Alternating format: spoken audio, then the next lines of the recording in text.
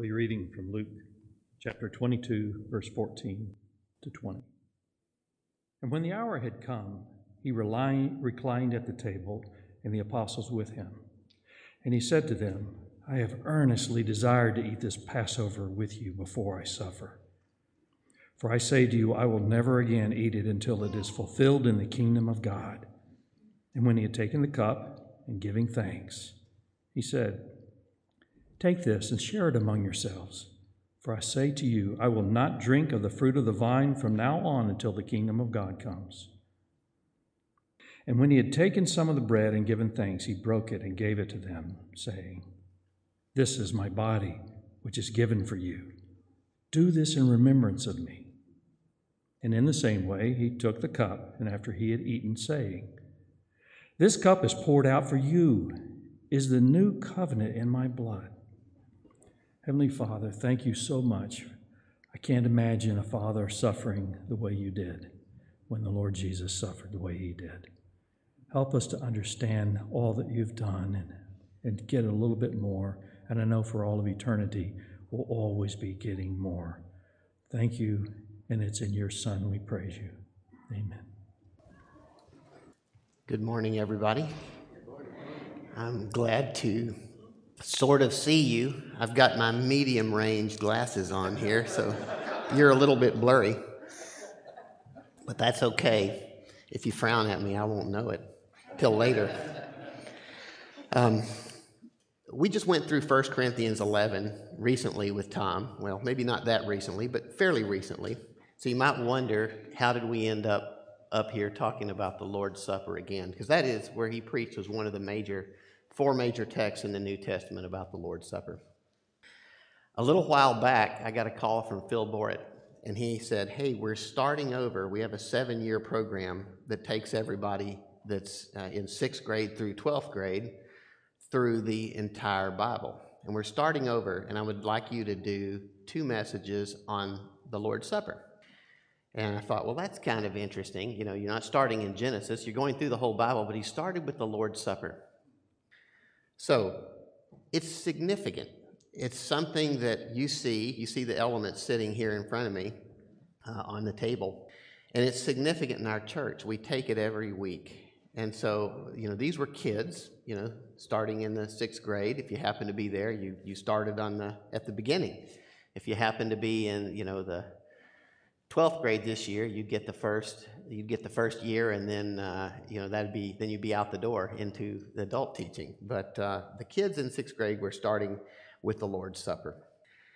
So we thought about that, and we probably have an intent to have Tom in the pulpit, you know, 2/3 to 3/4 of the time, and different men speak at different times. And it gives Tom a little break, and it also gets to bring in some other people and to bring out some other topical kinds of things that are maybe not as long as a full series. So this is a strange thing to do in a single message because it's so big, and you really feel the weight of that when you're putting your message together. On our Wednesday morning call, one of the things I realized is an awful lot of stuff has to hit the cutting room floor. And it did. So you have to make some choices about what you're going to cover. But my intent today is in some ways driven by people that are new to our church, people that haven't seen what we do.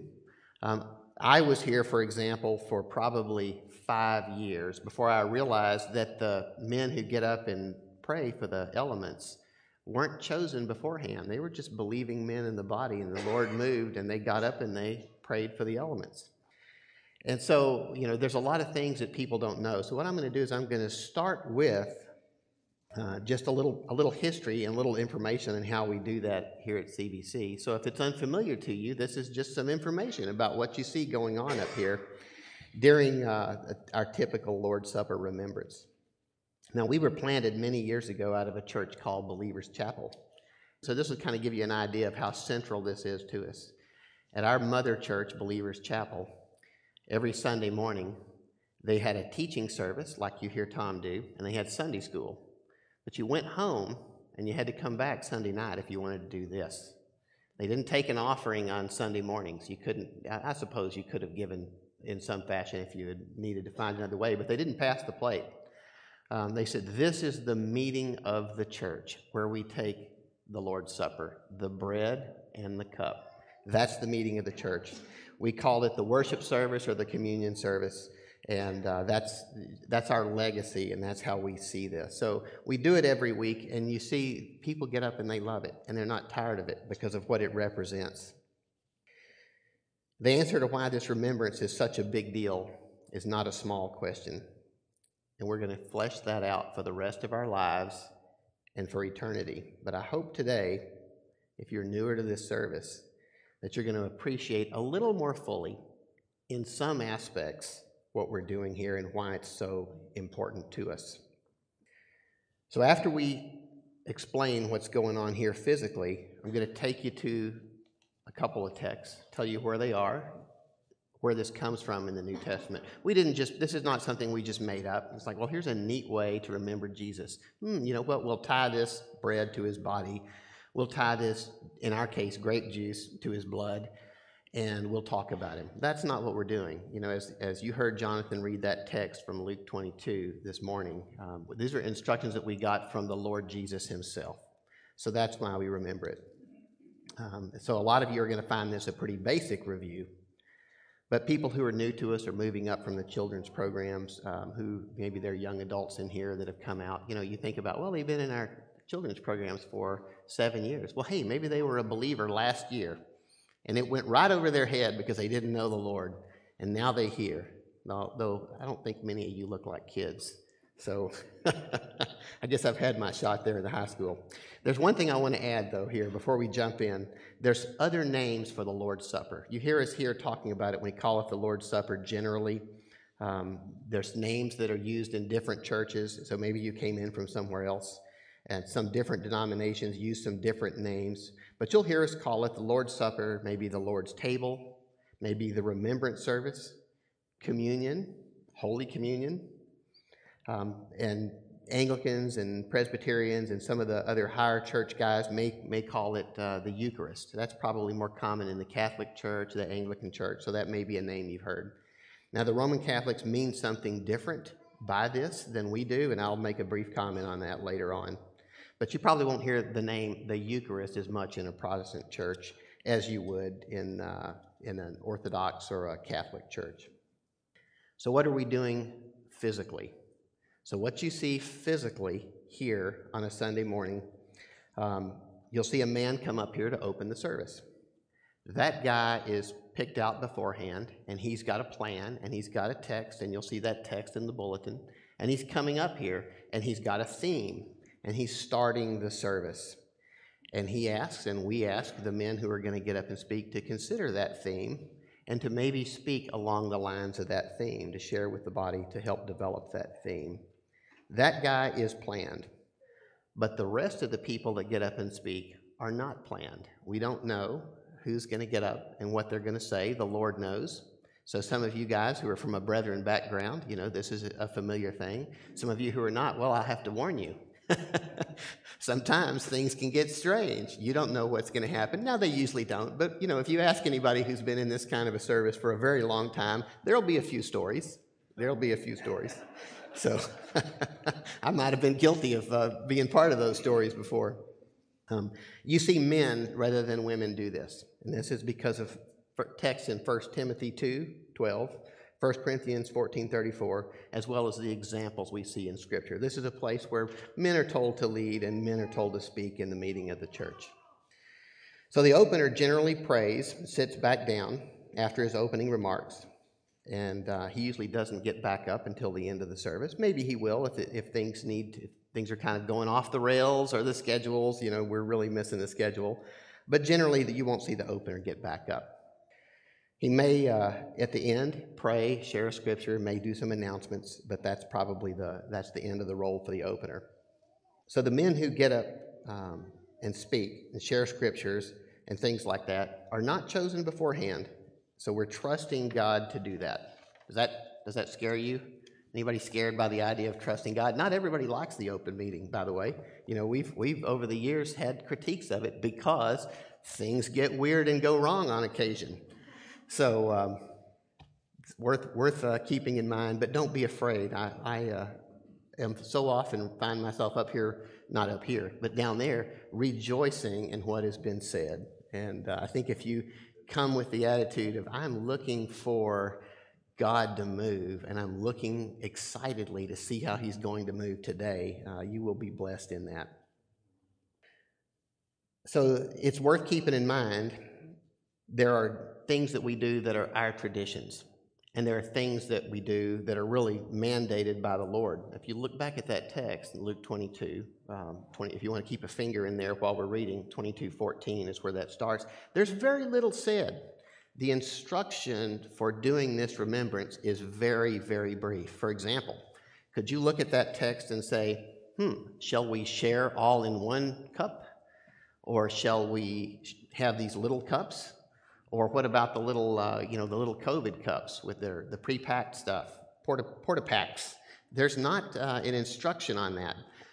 There are principles that we try to follow, and we think one of the big principles is unity, togetherness in the body, and we'll talk more about that. But there's an awful lot of things that we do that are simply our traditions. The bread and the cup that you see here, the instructions are given to us in a few places, and they're all very brief. So when we take the bread and the cup, we're proclaiming the Lord's death again until he comes. We're remembering him again until he comes. So when we do that, here's a question for you, especially for you men out there. Should I get up and speak on any given Sunday? That's a good question. That's you'll see people. I'm probably one of the more guilty ones of getting up maybe more often than I should. It's always a good question. It's not really our topic today, but I will tell you just a brief testimony because it might be helpful to some of you. There's rarely a Sunday that goes by that I don't feel the urge. There's something that gives me joy, and I want to get up and share that with you. And that may well be the Spirit moving. But even still, it doesn't mean that is the best thing he will do for the body. So if I look at it and go, you know what, they've heard enough from me. I'm just going to stay in my seat. And instead of me getting up, I'll rejoice and praise the Lord privately. But I'll pray, and here's what I pray. Lord, bring the church something better. And he does. He continually does that. Now, if you want to come up to tell me later, or throw a tomato now and say, yeah, you do get up too often. You can come and tell me that, and that will not hurt my feelings, and it might do me good. But most of the time, I sit in my chair, and I pray, and I ask God to bring something better for the church. So I can sit in my seat comfortably, not afraid, are they going to get what God has given me? I don't have to. He'll overcome my fear on the day he wants me up there. Or not my fear, but you know what I mean, my desire to see something better. Sometimes he may say, no, it's you today. How do I know that? I don't know, but you end up seeing me up here, and hopefully I'm reading it right. So back to what we're doing. The first thing we do is the bread. We take the bread. The opener makes his remarks, then sometime shortly thereafter, someone will get up and pray for the bread. One of the men will come up, and inside this white napkin that you see up here, there are some wafers. It's unleavened crackers. And you'll hear that guy, and he breaks that bread that's sitting on top of this tray. And he'll pour it into that top tray, and the other trays are already filled. And the ushers will come up, and they generally know, I need 2 plates over here, and 1 for the middle, and 2 over here. And he'll pass those out, and they'll pass it around. And it's a tradition, not required by scriptures, that we hold that bread, and we wait. And then someone will pray, usually the guy who got up to pass the bread, and then we'll take it together. We have plates and cups upstairs, and when we get past the season of COVID here, you'll see that same protocol goes on upstairs. I've been an usher upstairs for a very long time. It's been very easy during COVID because there are no ushers upstairs. So it's simple, but if you haven't seen it before, it's good to know what's going on. So after we pray for the bread, and this is in the same order that it is in the accounts given in Scripture, we will, maybe somebody else will pray, or maybe we'll sing a song, but then some man in the body will get up, and he will pray for the cup. There will be some remarks made, or just a prayer, or a reading of a Scripture, and then the ushers will come forward again. and pass that out. These remarks are usually focused on the blood of Christ, just like with the bread. They're usually focused on the body of Christ, but not always. And then we'll pass the cup and we'll ask, like we do with the bread, that everybody who trusts in Christ alone as their Savior, for their sins, take a cup and hold it until everybody's been served. And then the ushers will come back with the trays, and the guy will get up and pray, and then we'll take that. And you might wonder, probably a lot of you have been to a lot of different churches, and some use wine and some use grape juice. Here, it is grape juice. It could be wine. It doesn't specifically mention the fermentation state, and we are certainly not against wine. That's not why we do it. It's probably a legacy, and I've heard some comments about, well, what if a guy's struggling with alcoholism and you put wine in front of him? Yeah, that's a real and a fair concern. Could it be wine? I've been to churches where there was grape juice in one part of the plate and wine in another, and the wine was always gone first. I don't know why, but anyway, it's all grape juice here, so it's not fermented. I guess if we let it age for a few weeks, it might be wine. If it's ever wine here, you'll know somebody in one of our ministries has been out sick, and it's turned into wine. So the rest of the service, there's other things we do, and I thought it was probably worth noting that is not what we talk about and we call the Lord's Supper. The Lord's Supper is this and this, the bread and the cup. It's not taking the offering. You might hear this called the remembrance service or the Lord's Supper service or things like that. But in the context today, I'm speaking real specifically about the thing that Jesus instituted, and I'm calling it the Lord's Supper. And that's taking this and taking this to remember him and to proclaim his death until he comes. So that's just a good thing to have in the back of your mind as we're talking through this. So other things that we do that are our traditions, the little cups versus a single shared cup. You could probably think of a lot of others. These were ones that came to me. Waiting for a prayer and taking it together. Things that you see us do all the time. These are just our traditions. You've got to have something. You've got to make some choice, or you could do it randomly every weekend, and that would be okay too, I suppose. But again, it's not prescribed. We have a little cracker instead of a big loaf that we break it all off. We could do the thing that you see in Catholic or Orthodox churches where we all come down front and take off a single loaf and share from a single cup. That's fine too. But as you see, it's not prescribed. So think about all the things that you see and that we do, and how many of them are actually we're told to do versus, well, we had to do it in some way, and here's how we chose to do it. So there's a good bit of liberty, but in the things that are prescribed, we want to do those. Probably a lot of others we don't even think about. So as a side note, it's good to remember that those cups and that bread, like so many things at the church, these things don't fill themselves. Somebody does that. And you probably don't know who it is, but it's the same people who have been doing these things for many, many a year, and they'll add new people to their number on occasion. Anything that you see that goes on at the church, look at these poinsettias, they appeared. The brownies, have you read the Brownies' Good Works? It's a children's book. The brownies didn't bring those up, little magical creatures. Somebody did.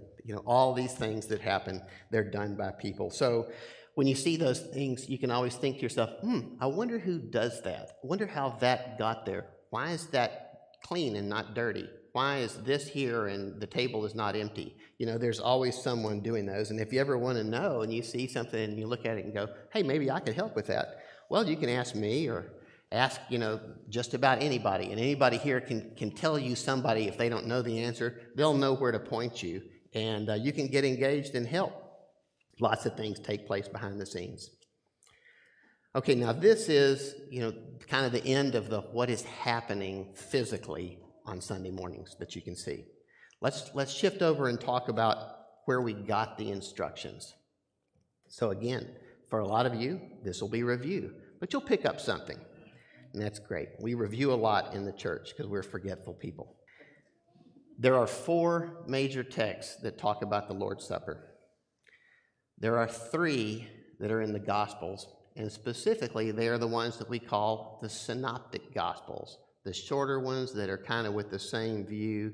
Well, they're not that short. Matthew's not that short, but neither's Luke. But Matthew, Mark, and Luke, they all kind of come from the same viewpoint, so they call them Synoptic Gospels. They have the story. We read the one in Luke. Matthew 26 has another one. Mark 14 has another one. And then the one that Tom just preached on that we'll mention here in a second is 1 Corinthians 11. So this is from the Apostle Paul. He wasn't there when it happened, but he saw Jesus and Jesus taught him. So he got his gospel straight from Christ. And he said that. It was confirmed by miracles, and the other apostles believed it, and they extended to him the right hand of fellowship. So that is the fourth reliable account of how this was instituted. And they're all pretty much the same. You know, they're all, you could get the order of the service from those things. You could get the things that Jesus commanded from those things. And there's some minor differences and that are interesting, because since the Bible is the inspired word of God, we can take, I'm going to use a little computer science term, we can take the union of the sets. We can put them all together and make a fuller picture instead of saying, well, this guy mentioned this and he didn't, so which one of them's wrong? Doesn't work like that. It's the union of those things. So we'll look at Paul's 1 Corinthians text here in just a minute. So 3 in the Synoptics, 1 in 1 Corinthians. You could understand our basic model from any of them. So let me read just briefly our passage again, because now we're into where we received it. So I'm going to go back to our text. This is Luke 22.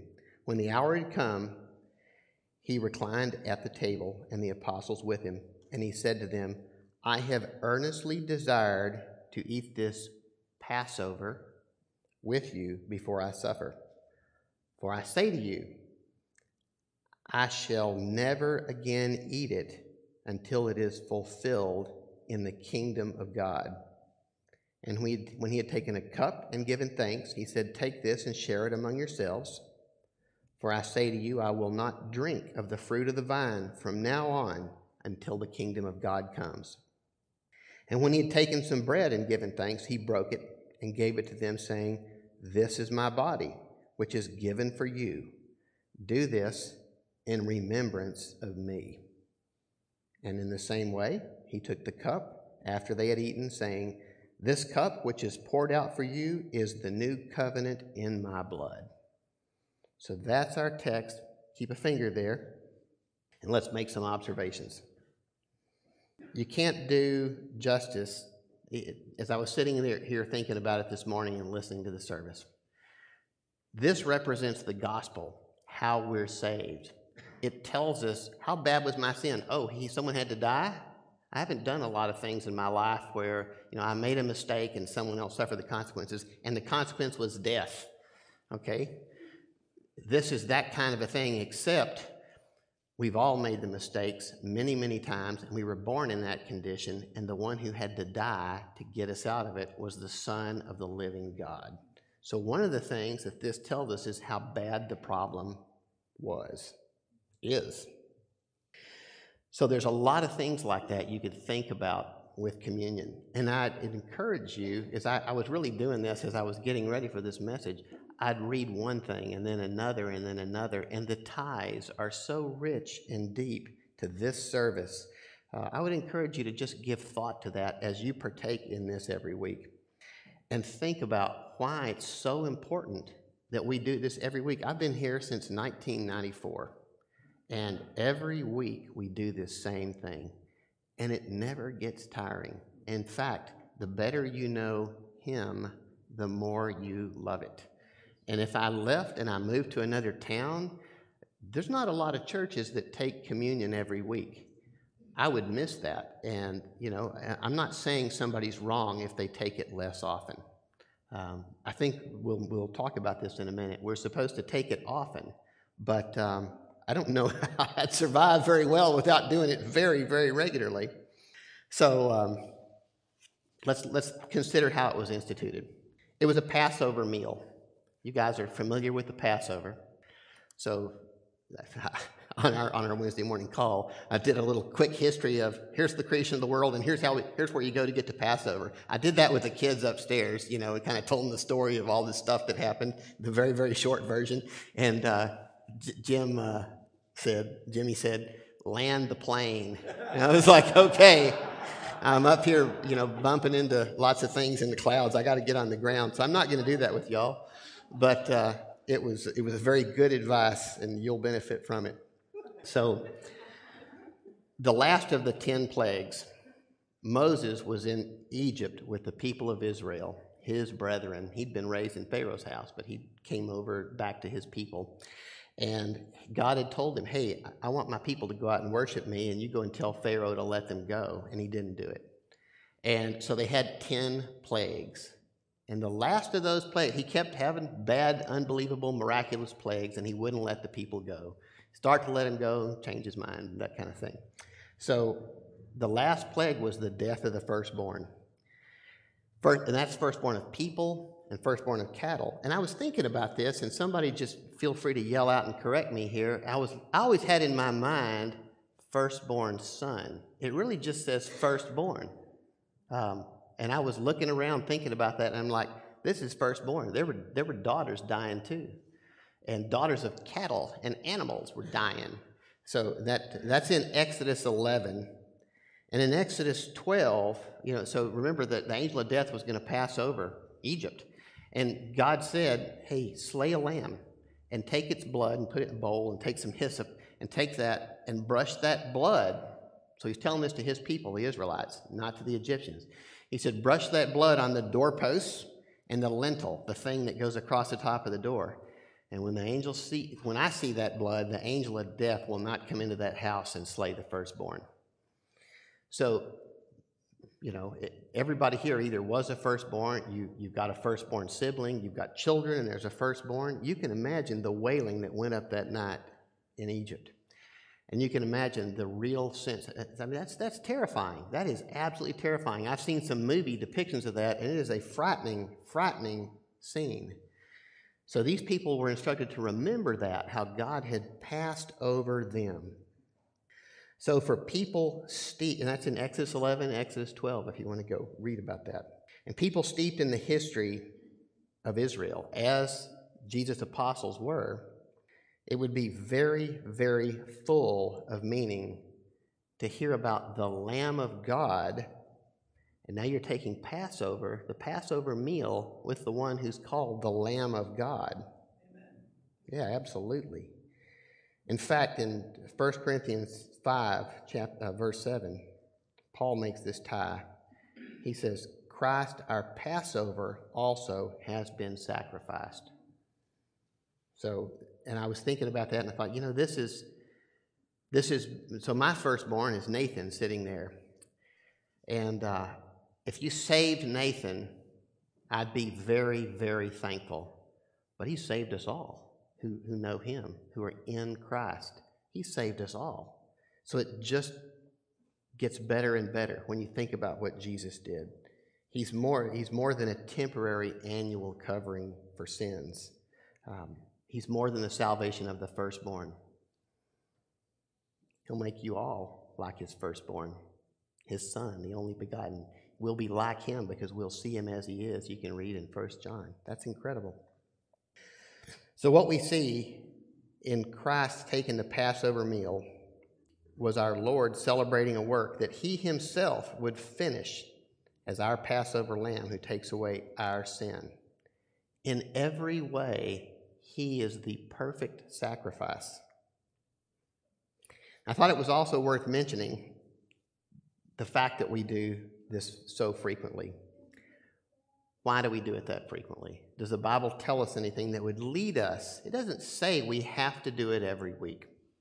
But there's a number of things that I think argue for that, and let me share some of them with you. And if you've joined CBC from another place, this is probably one of our things that's a little bit odd, that we do this every week and it's so central. You could look at this and say, well, it was instituted during the Passover. Maybe it's like the Passover. How often would we celebrate it then? Once a year. I'm dead. I can't go that long. Anyway, it's like joining the Merchant Marine and you're off away from the Lord's Supper. Here's Paul's description. Remember I said there were 4 accounts, 3 in the Synoptic Gospels, Matthew, Mark, and Luke, 1 in 1 Corinthians from Paul. Here's Paul's. Think about how often you might want to celebrate it when you read this. I'm in 1 Corinthians 11, I'm starting in verse 23. For I received from the Lord that which I also delivered to you, that the Lord Jesus, in the night in which he was betrayed, took bread, and when he had given thanks, he broke it and said, This is my body, which is for you. Do this in remembrance of me. In the same way, he took the cup also after supper, saying, This cup is the new covenant in my blood. Do this as often as you drink it in remembrance of me. For as often as you eat this bread and drink the cup, you proclaim the Lord's death until he comes. We proclaimed it. Done. See you next November, the whatever. No way. No way. That's not often enough. You hear Paul say, as often as you eat this bread and drink the cup. I think that is some direction on frequency. And and a year just, that's not going to do it. It's too great. It's too central. What did the earliest church do? Let's look at Acts 2:42. My ministry group used to be named Acts 2:42. This was right after, so the start of the book of Acts. Jesus speaks a little bit at the start of the book of Acts, and then we're off into the life of the early church. So this is right after the coming of the Spirit. When the Holy Spirit came, that was essentially the birth of the church. And here's what it says in Acts 2:42. They were continually devoting themselves to the apostles' teaching and to fellowship, to the breaking of bread, and to prayer. So that's pretty often. I'll pray next year. I'll break the bread next year. I'll get a sermon next year. None of that. No, this is all much more often than that. So that argues for a regularity. And then Bob mentioned this on our Wednesday morning call. I'm thankful for those Wednesday morning calls, and you would be too if you were standing here doing this. Lots of help there. So Bob mentioned, remember, these guys were coming out of the Mosaic covenant. They lived under the law of Moses, the apostles. We think a lot of times okay, here's the guys in the Old Testament, and here's the guys in the New Testament. Well, the people walking around that you hear their stories in the gospel, including Jesus, these were men of the Old Testament. Christ hadn't died yet. They were still under the law. This is really, I wouldn't quite say it this way, but it's almost, the Gospels are almost the end of the Old Testament. It's not the way you normally think of it, but it is. It's the Old Covenant, the Mosaic Covenant. That covenant had a sign, and that sign was the Sabbath. And they rested every week on the last day of the week, the seventh day. So they were coming off of this covenant with a sign that was a weekly sign, and now we have this sign of the new covenant. This is the new covenant in my blood. They have this sign. Taking it weekly might make sense to them. And then lastly, and this may be the most authoritative sort of example that will give us some instruction. You can see the practice of the early church, that it placed it with the meeting of the church on the first day of the week. And this is Acts chapter 20, verse 7. On the first day of the week, when we were gathered together to break bread, they gathered together to break bread. Acts 27, by the way. Paul began talking to them, intending to leave the next day, and he prolonged his message until midnight. Now, that's another example, and I am going to follow that. No, you'll see my watch is up here, so I'm aware. I know how much trouble I'm in. So it was weekly. They were doing it weekly. And I'm sure they probably had even more joy than we did. I mean, these people were like, what shall I do to be saved? Guys that have been saved for a long time. Well, don't lose your joy. Be like that guy that walking off the street. I'm doomed. What shall I do to be saved? There's a way. Here it is. Okay. Here's another interesting point. So there's so many things that could be said, but this is an interesting one. It is strange and offensive to the unsaved. So at our dear Charlene's funeral, we sang a song that is called, I Am the Bread of Life. Now, let me read you something pretty gross and offensive. The song, it's really reading from John chapter 6. Here's what the song says. And think about setting this to music. Unless you eat of the flesh of the Son of Man and drink of his blood, you shall not have life within you. Here's how Jesus said that. That's the song. I am the living, this is John 6, starting in 51, John 6:51. I am the living bread that came down out of heaven. If anyone eats of this bread, he will live forever.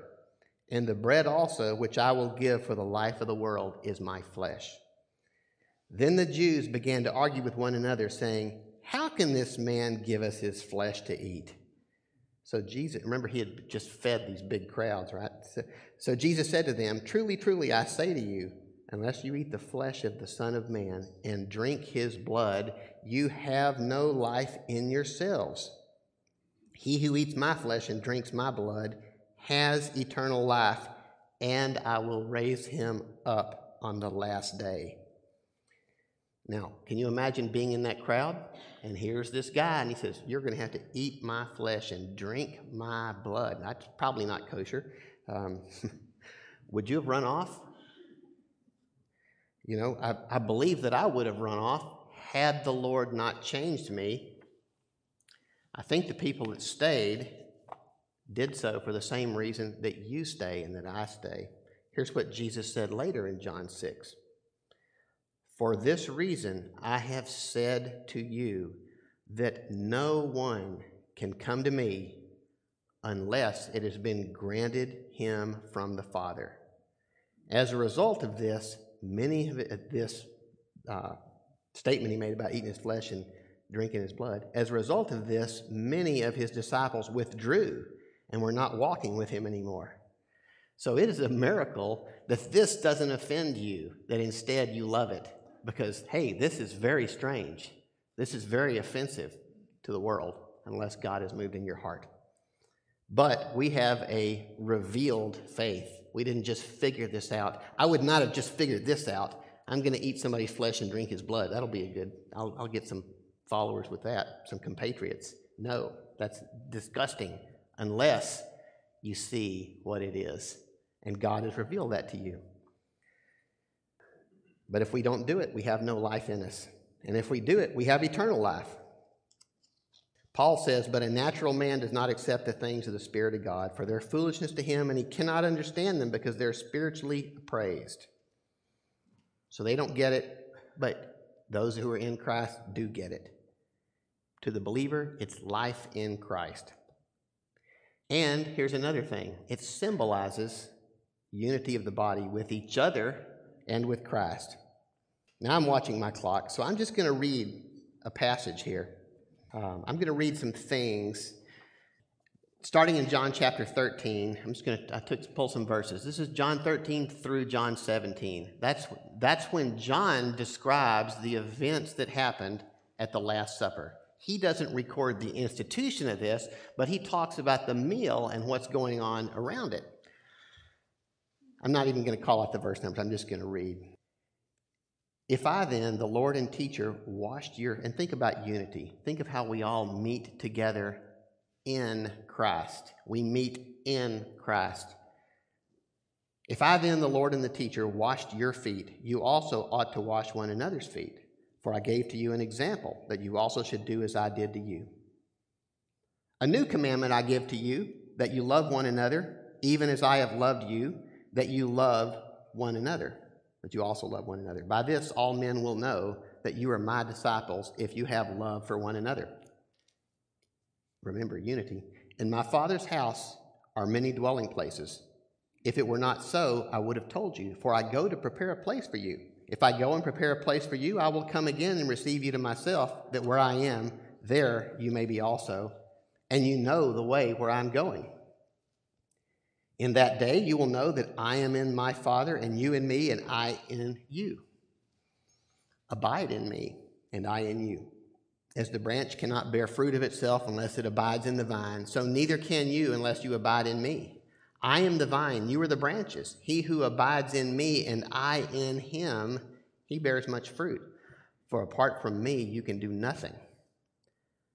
This is my commandment, that you love one another just as I have loved you. This I command you, that you love one another. This is eternal life, that they may know you, the only true God, and Jesus Christ, whom you have sent. As you sent me into the world, I also have sent them into the world. For their sakes I sanctify myself, and that they themselves also may be sanctified in truth. I do not ask on behalf of these alone, but for those also who believe in me through their word. Hey, that's us, isn't it? That they may all be one, even as you, Father, are in me, and I in you, that they also may be in us, so that the world may believe that you sent me. The glory which you've given me, I have given to them, that they may be one, just as we are one. I in them and you in me, that they may be perfected in unity, so that the world may know that you sent me and loved them, even as you have loved me. See all the unity? Look at that, what Jesus said during that Last Supper. Think about how important it was to him that we, as his church, be united. How strange it is. We remember a brutal death, and it's our greatest joy. And lastly, it is a finished work of Christ that we proclaim. This is where we differ, say, with the Roman Catholics. They believe in something called transubstantiation. You take the bread and the cup, they turn into the actual body and blood of Christ. Though they look the same, but they turn into that, really. They take it and they say, we are being infused with grace. And with that grace, with the help of that grace, we can do good works that we can then offer to God, along with Christ's help and some other sacraments, and on that basis be declared righteous. So that's man plus God. We would look and say, no, that is by grace alone, through faith alone, that we're saved. I will just read you a couple of things that comment on that. This is John 6. It's the Spirit who gives life. The flesh profits nothing.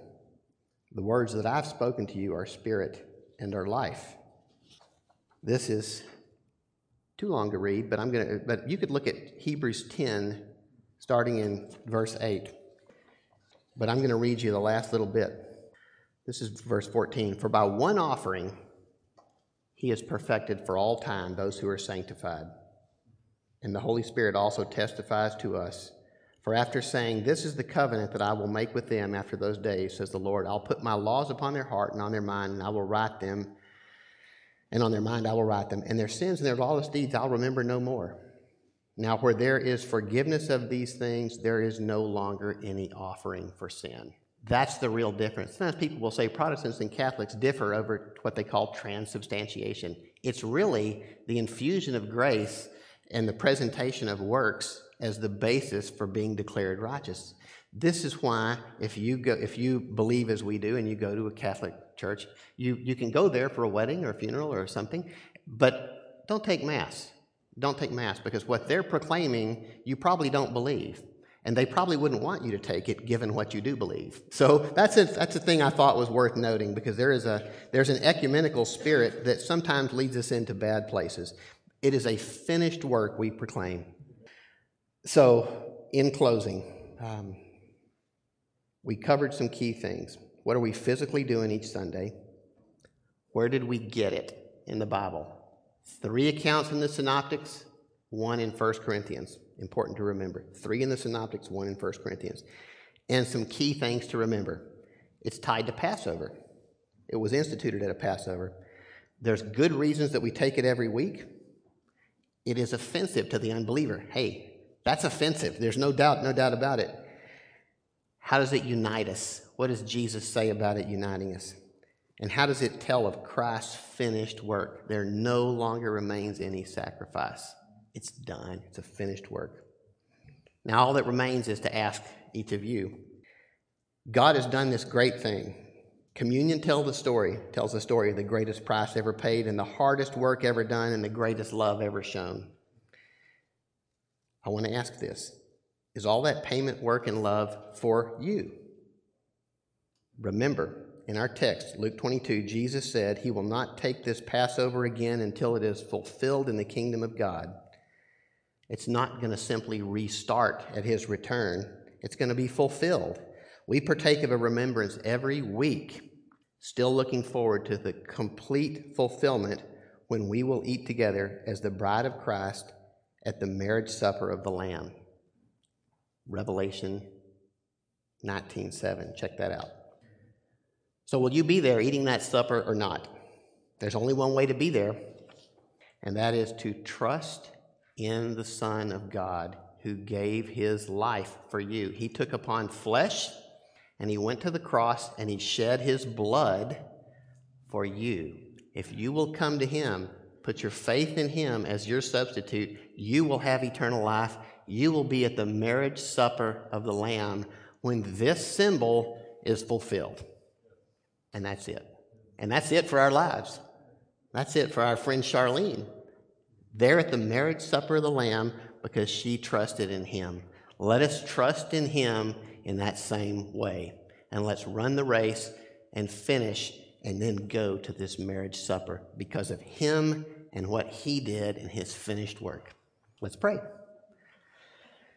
Dear Heavenly Father, you are very good to send your Son and to give us your word so we know what you're doing. It's a revealed faith, Lord. It's not just something we made up, but you showed us, you bore it out in history, and he was raised and seen by many witnesses, as we remember Tom just preaching on. Lord, what a reliable and trustworthy testimony we have, Father, and how beautiful and wonderful you are to have moved in our hearts so that we would believe it. There are any here in the sound of my voice today that do not know him as their Savior, as he's revealed himself to be, that do not know they're sinners and in need of a Savior. Father, I pray you would move in those hearts, Lord, that you would open them, that you would give them life, eyes to see, ears to hear, and a heart to understand, that they might value the beauty of Jesus and have him as their own Savior. Father, he stands ready, Lord. Move in the hearts of men so that they come. We ask in Christ's name. Amen.